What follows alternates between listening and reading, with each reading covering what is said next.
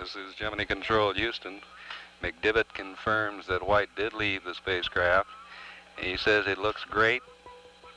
He's outside working his maneuvering unit. And Jim is quite exuberant about the performance that he's witnessing at this time. Being in a spacesuit, one of the things you first notice is you're very separated. Once your helmet goes on, you can't hear the things outside of you, so you realize that you are your own enclosed environment.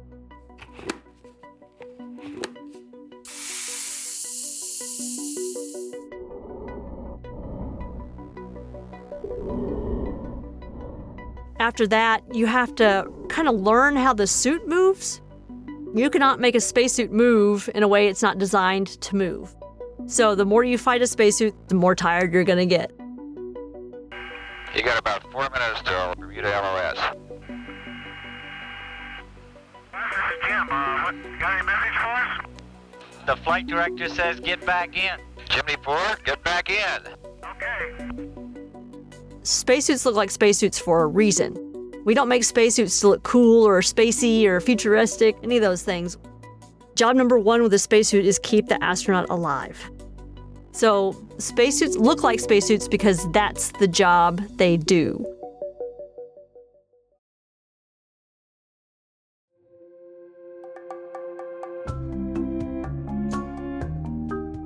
This is NASA's Curious Universe. Our universe is a wild and wonderful place. I'm your host, Patty Boyd, and in this podcast, NASA is your tour guide.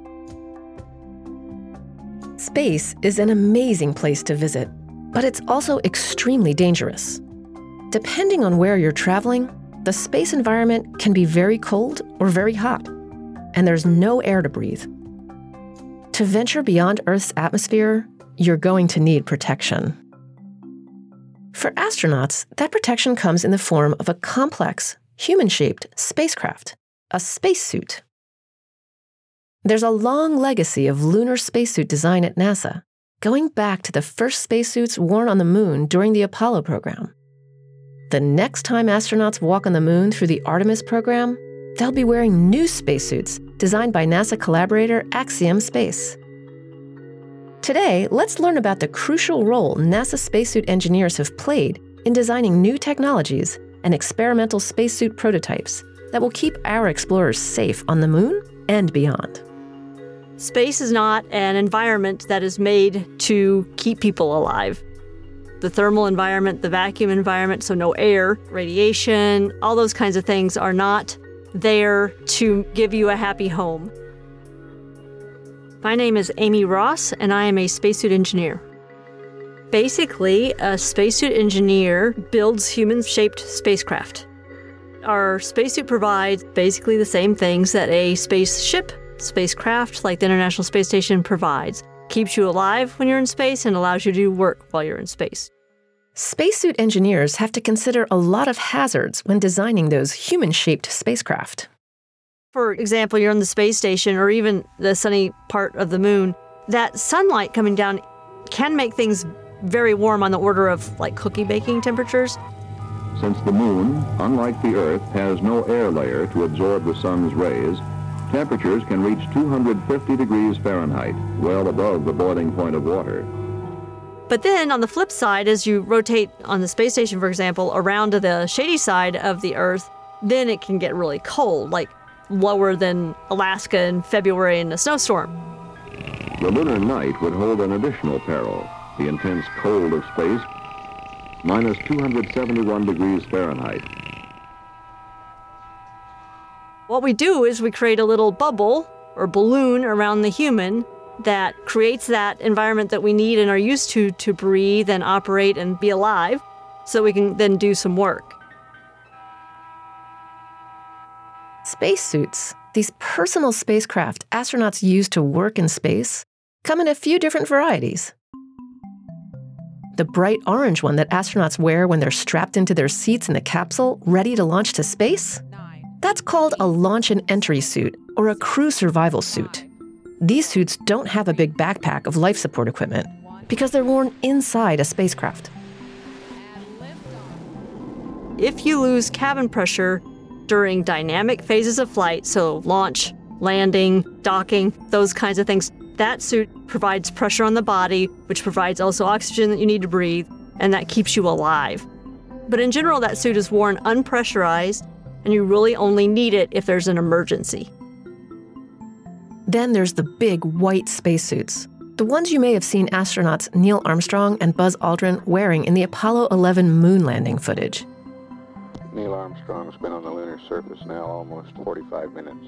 Columbia, this is Houston, reading you loud and clear, over. Yeah, reading you loud and clear. How's it going? Roger, the EVA is progressing beautifully. I believe they're setting up the flag now. Beautiful, just beautiful. These suits have a big backpack that contains all the life support systems the astronaut needs to stay alive on the moon. An extravehicular activity suit, or EVA suit, that's the one that you wear when you go outside and do work while you're already in space. You're building space stations, you're walking on the moon, you're looking for life on Mars, those kinds of things. And that suit is worn pressurized, always. There are two kinds of EVA suits, which astronauts use for different purposes. One of those suits works best when you're getting ready to visit a planetary body that has gravity, like the moon or Mars. The other one you would use when working outside a spacecraft, like the International Space Station, during what's called a spacewalk. Now, you can have a microgravity EVA suit, so a suit that floats on the space station and you do most of the work with your hands. You'll take that adjustable around the handrail and back to the tether point, and then I'll have some more words for you in a moment. Okay, copy that. Didn't work. Or there's a planetary walking suit. You go out for a stroll on the moon or Mars. I'm going to step off the limb. That's one small step for man, one giant leap for mankind. Astronauts have used one microgravity EVA suit called the Extravehicular Mobility Unit consistently since the 1980s for spacewalks in low Earth orbit. But planetary walking suits are much less common. In fact, the moonwalking spacesuit designed for the Apollo program, the last time we went to the moon, is the only surface walking spacesuit ever made. American astronauts will explore the moon. When they do, their lives will depend on a mobile and self-sustaining life support system called the Apollo Extravehicular Mobility Unit. The Apollo suit really was a combination of a crew survival suit, a microgravity EVA suit, and a planetary surface EVA suit. When you want one piece of hardware to do multiple different types of jobs, that means it tends to not be good at everything as the gold standard.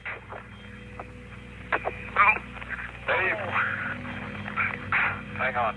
Yeah, I lost my balance. Spectacular demonstration. Those Apollo suits weren't easy to move around in. The astronauts wearing them had to hop across the moon's surface because it was hard for them to bend their legs. Rather careful to keep track of where your center of mass is. It takes about 2 or 3 paces to make sure that you've got your feet underneath you. And the suits weren't designed to hold up against rough lunar dust for more than a few days. I think you've got a lot of it on you, too.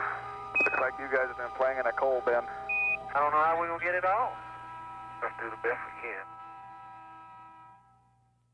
With the Artemis program, which you may have heard about in a previous episode or two, NASA is going back to the moon to establish a long-term presence, and then on to Mars.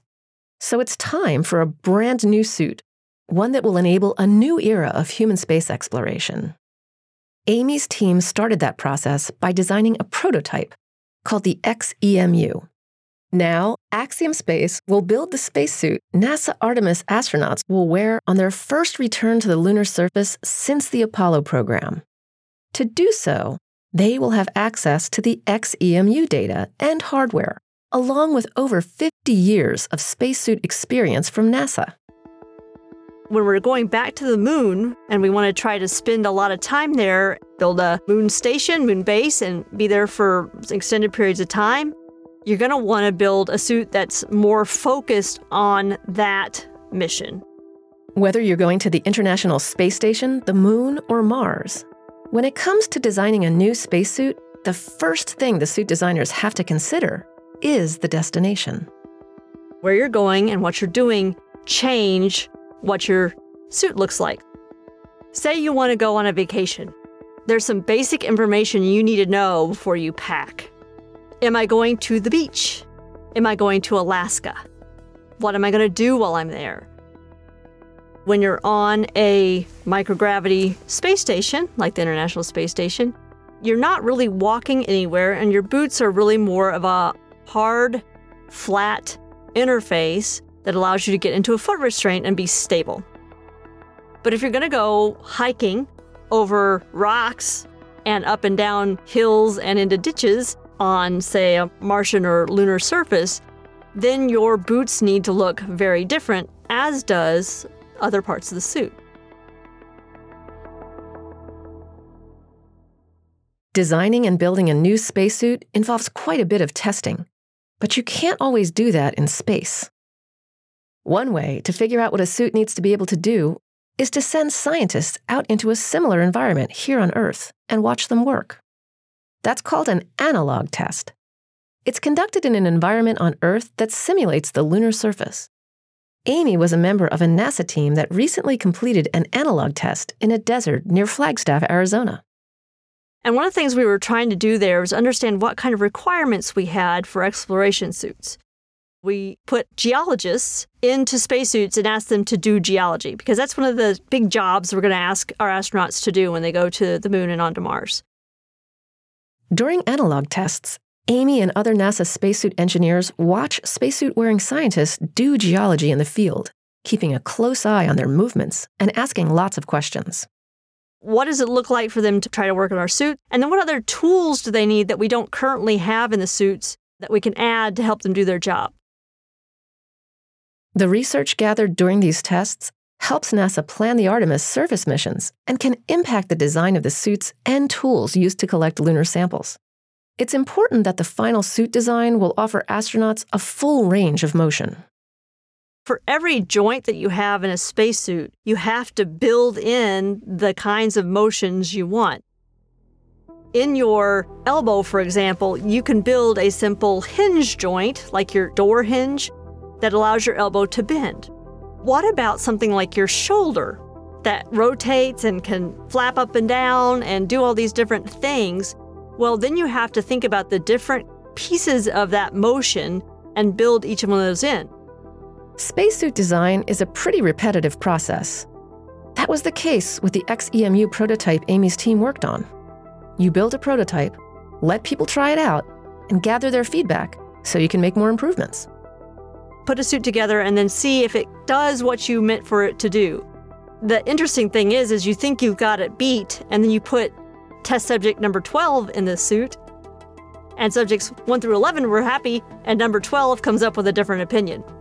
Kind of a loop there for a while, building and then testing and then improving and building and testing. And the engineers have to be told to stop at some point, and you need to get something ready to fly. Beyond letting humans try on spacesuits, we're also sending parts out into space to see how they hold up.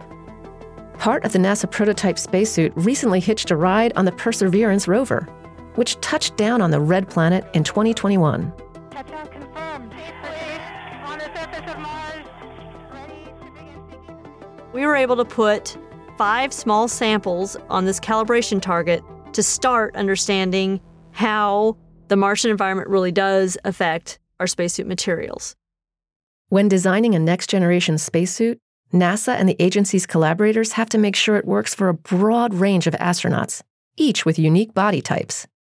That was not the biggest consideration during the 1950s and 60s, when all of the astronauts were military test pilots of about the same size and weight. In the Apollo program, they had customized spacesuits that were molded to the body. They actually almost mummy wrapped them and then did a mold of the human. The new class of Artemis astronauts is NASA's most diverse class to date. It includes astronauts like geologist Jessica Watkins, medical doctor Johnny Kim, marine biologist Jessica Meir, and nuclear engineer Kayla Barron. Now, when we have this focus on the skills of the crew member and we just need to fit a spacesuit on whoever we need to fly, we need to be able to fit a wide range of people with as little different pieces of hardware as you can. With a modular approach, We can swap different parts between different astronauts' suits as needed. The suits aren't specific to one astronaut anymore. That's important because these spacesuits will have to be used over and over during astronauts' sustained presence on the moon. When you're far away from home, you can't have 100 different unique spare parts that you need to have with you. You need to have 3 or 4 spare parts that you can use and swap and fix and go outside and do your job with. When it comes to living and working in space, every single piece matters. Current EVA spacesuits have 3 main components. First is the pressure garment, the part that the astronaut actually wears, like clothing, and has to be able to move around in. The Apollo Extravehicular Mobility Unit, or EMU, is actually made up of several major components. These include a pressure garment assembly, including helmet, boots, and gloves. And that's the part that I work on. It's got an upper torso, which is your top. It has arms, gloves. Then there's your waist and your lower torso, your hips, your legs, and then your boots. You also wear an undergarment under the shell of the spacesuit that provides liquid cooling. The cooling garment will be worn under the pressure garment to carry off the astronaut's metabolic heat. We don't have air conditioning in the suit. We use cool water flowing through tubes to help cool you down. Think about being in a VW Beetle with no air conditioning and windows up. It's going to get hot fast. Another feature of the NASA prototype XEMU suit is the Portable Life Support System, or PLIS. It's a big backpack full of fans and pumps that circulates air and water through the spacesuit. The Portable Life Support System weighs approximately 50 Earth pounds and will be used on all extravehicular missions. The Portable Life Support System has batteries and radios and oxygen and pumps and fans and cooling systems and all those kinds of things that help keep you alive. It gets the air kind of circulated around, cleaned up again, so you can use the oxygen that you can reuse again. Columbia, this is Houston, over. 1 hour and a half expended on the PLSSs now. While the XEMU team worked to pack fans, pumps, and more into the suit's backpack, the pressure garment team Amy worked on faced a different challenge: creating a flexible suit that's comfortable enough to wear and can protect astronauts in the vacuum of space or on the freezing, baking, airless surface of the moon. This is the same challenge private companies will face when making the next generation's suits for the Artemis mission. When you work on the pressure garment, it's a system that's made up of partly fabric, like sewn together pieces. And so trying to make that structure out of soft goods, and then we can also use composites and metals, but then make that also fit around a human and allow them to do all the things a human body can do, while it also protects you from the environment of space, gets to be a really fun, challenging problem. The electrical system is the third critical component of a spacesuit. It's what allows an astronaut to interact with their own personal spacecraft. On the XEMU, for example, you have controls on the front of your suit that you use to turn your suit on, right? You turn the battery power on, you turn your pumps on, turn the volume on your radio up, those kinds of things. And that's part of our avionics system. The Artemis suit's avionics system will be essential. On long-term trips to the moon and faraway Mars, communication with mission control on Earth will be limited, so astronauts will need to have more control over their mission plans and spacesuits. That's going to get more and more complex as we move to more independent work by the astronauts. So when you go to Mars, you might not get an answer for 30 minutes or more. They need to be able to have more information about their suit and more control over their suit when they have to be more independent like that, because you can't depend on the ground helping you as much. To help astronauts navigate the surface of the moon and Mars more independently and accomplish their science goals, NASA engineers have prototyped potential new technology for the next generation of planetary spacesuit avionics systems: augmented reality. In Apollo days, we had to pre-fly and pre-plan a lot of this, and it's really hard to change your plans. With an Artemis mission that enables lifetime updates digitally to the crew member, that would enable them to change their plans on the fly.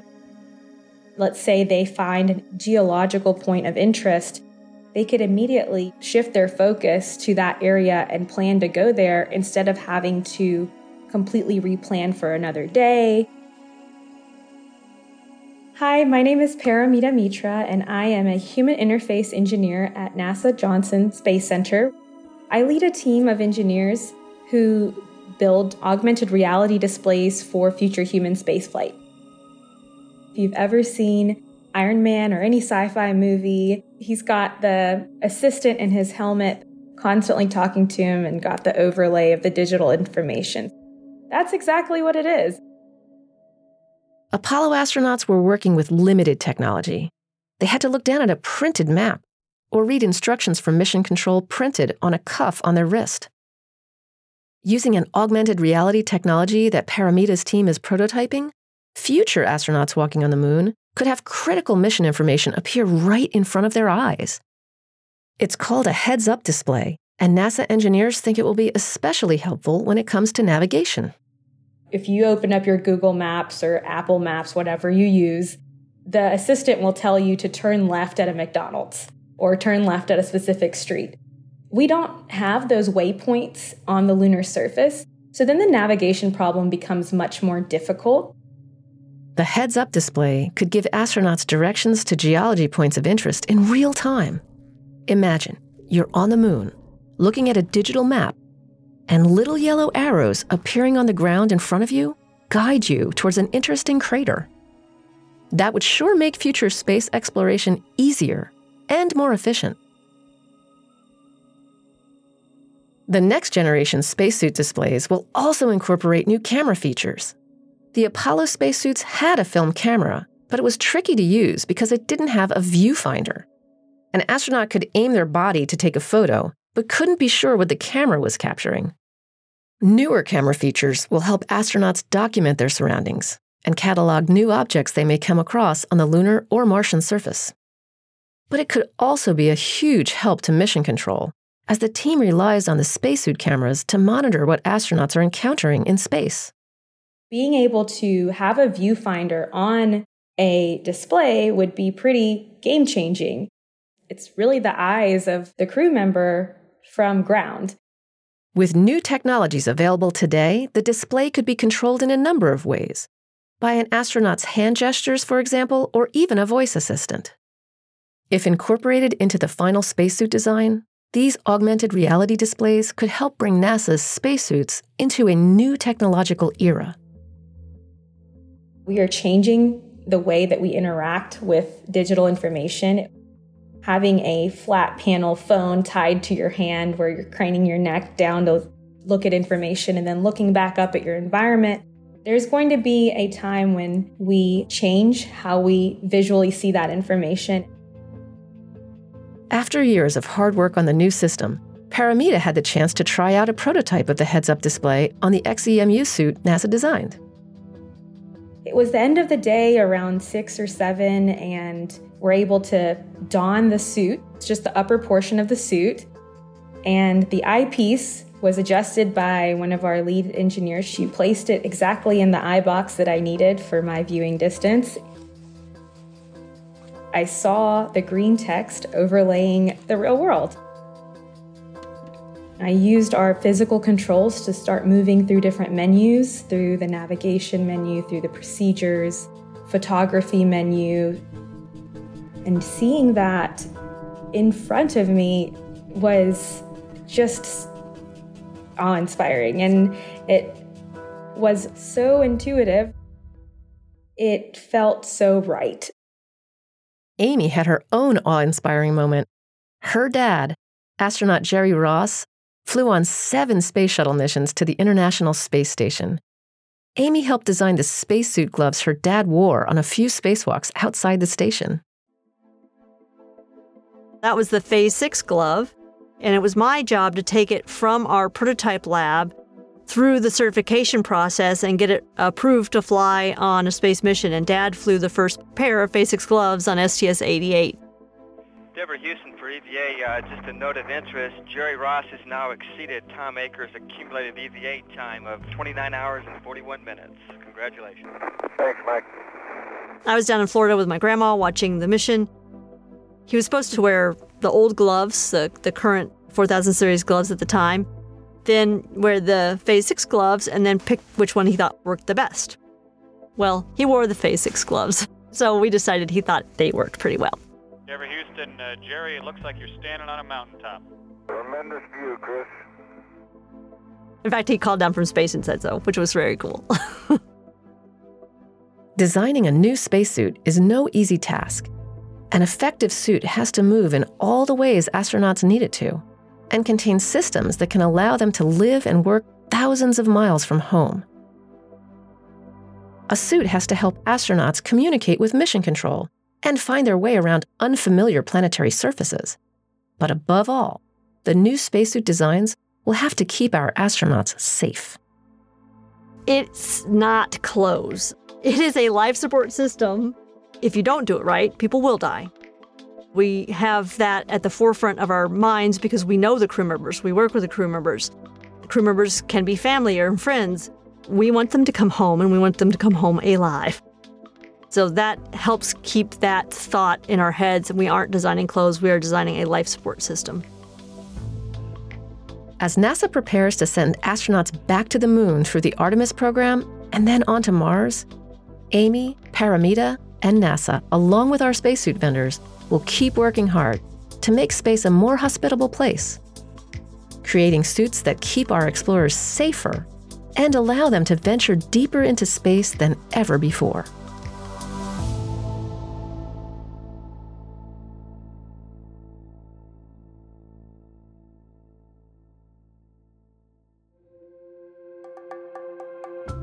This is NASA's Curious Universe.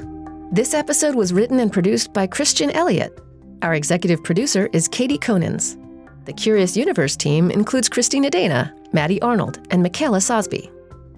Our theme song was composed by Matt Russo and Andrew Santaguida of System Sounds. Special thanks to Tim Hall, Gregory Wiseman, Rebecca Wicks, and John Stoll at the Johnson Space Center. If you liked this episode, please let us know by leaving us a review, tweeting about the show and tagging @NASA, or sharing NASA's Curious Universe with a friend. And remember, you can follow NASA's Curious Universe in your favorite podcast app to get a notification each time we post a new episode. Right? A spacesuit for an octopus. Now that would be something fun to do.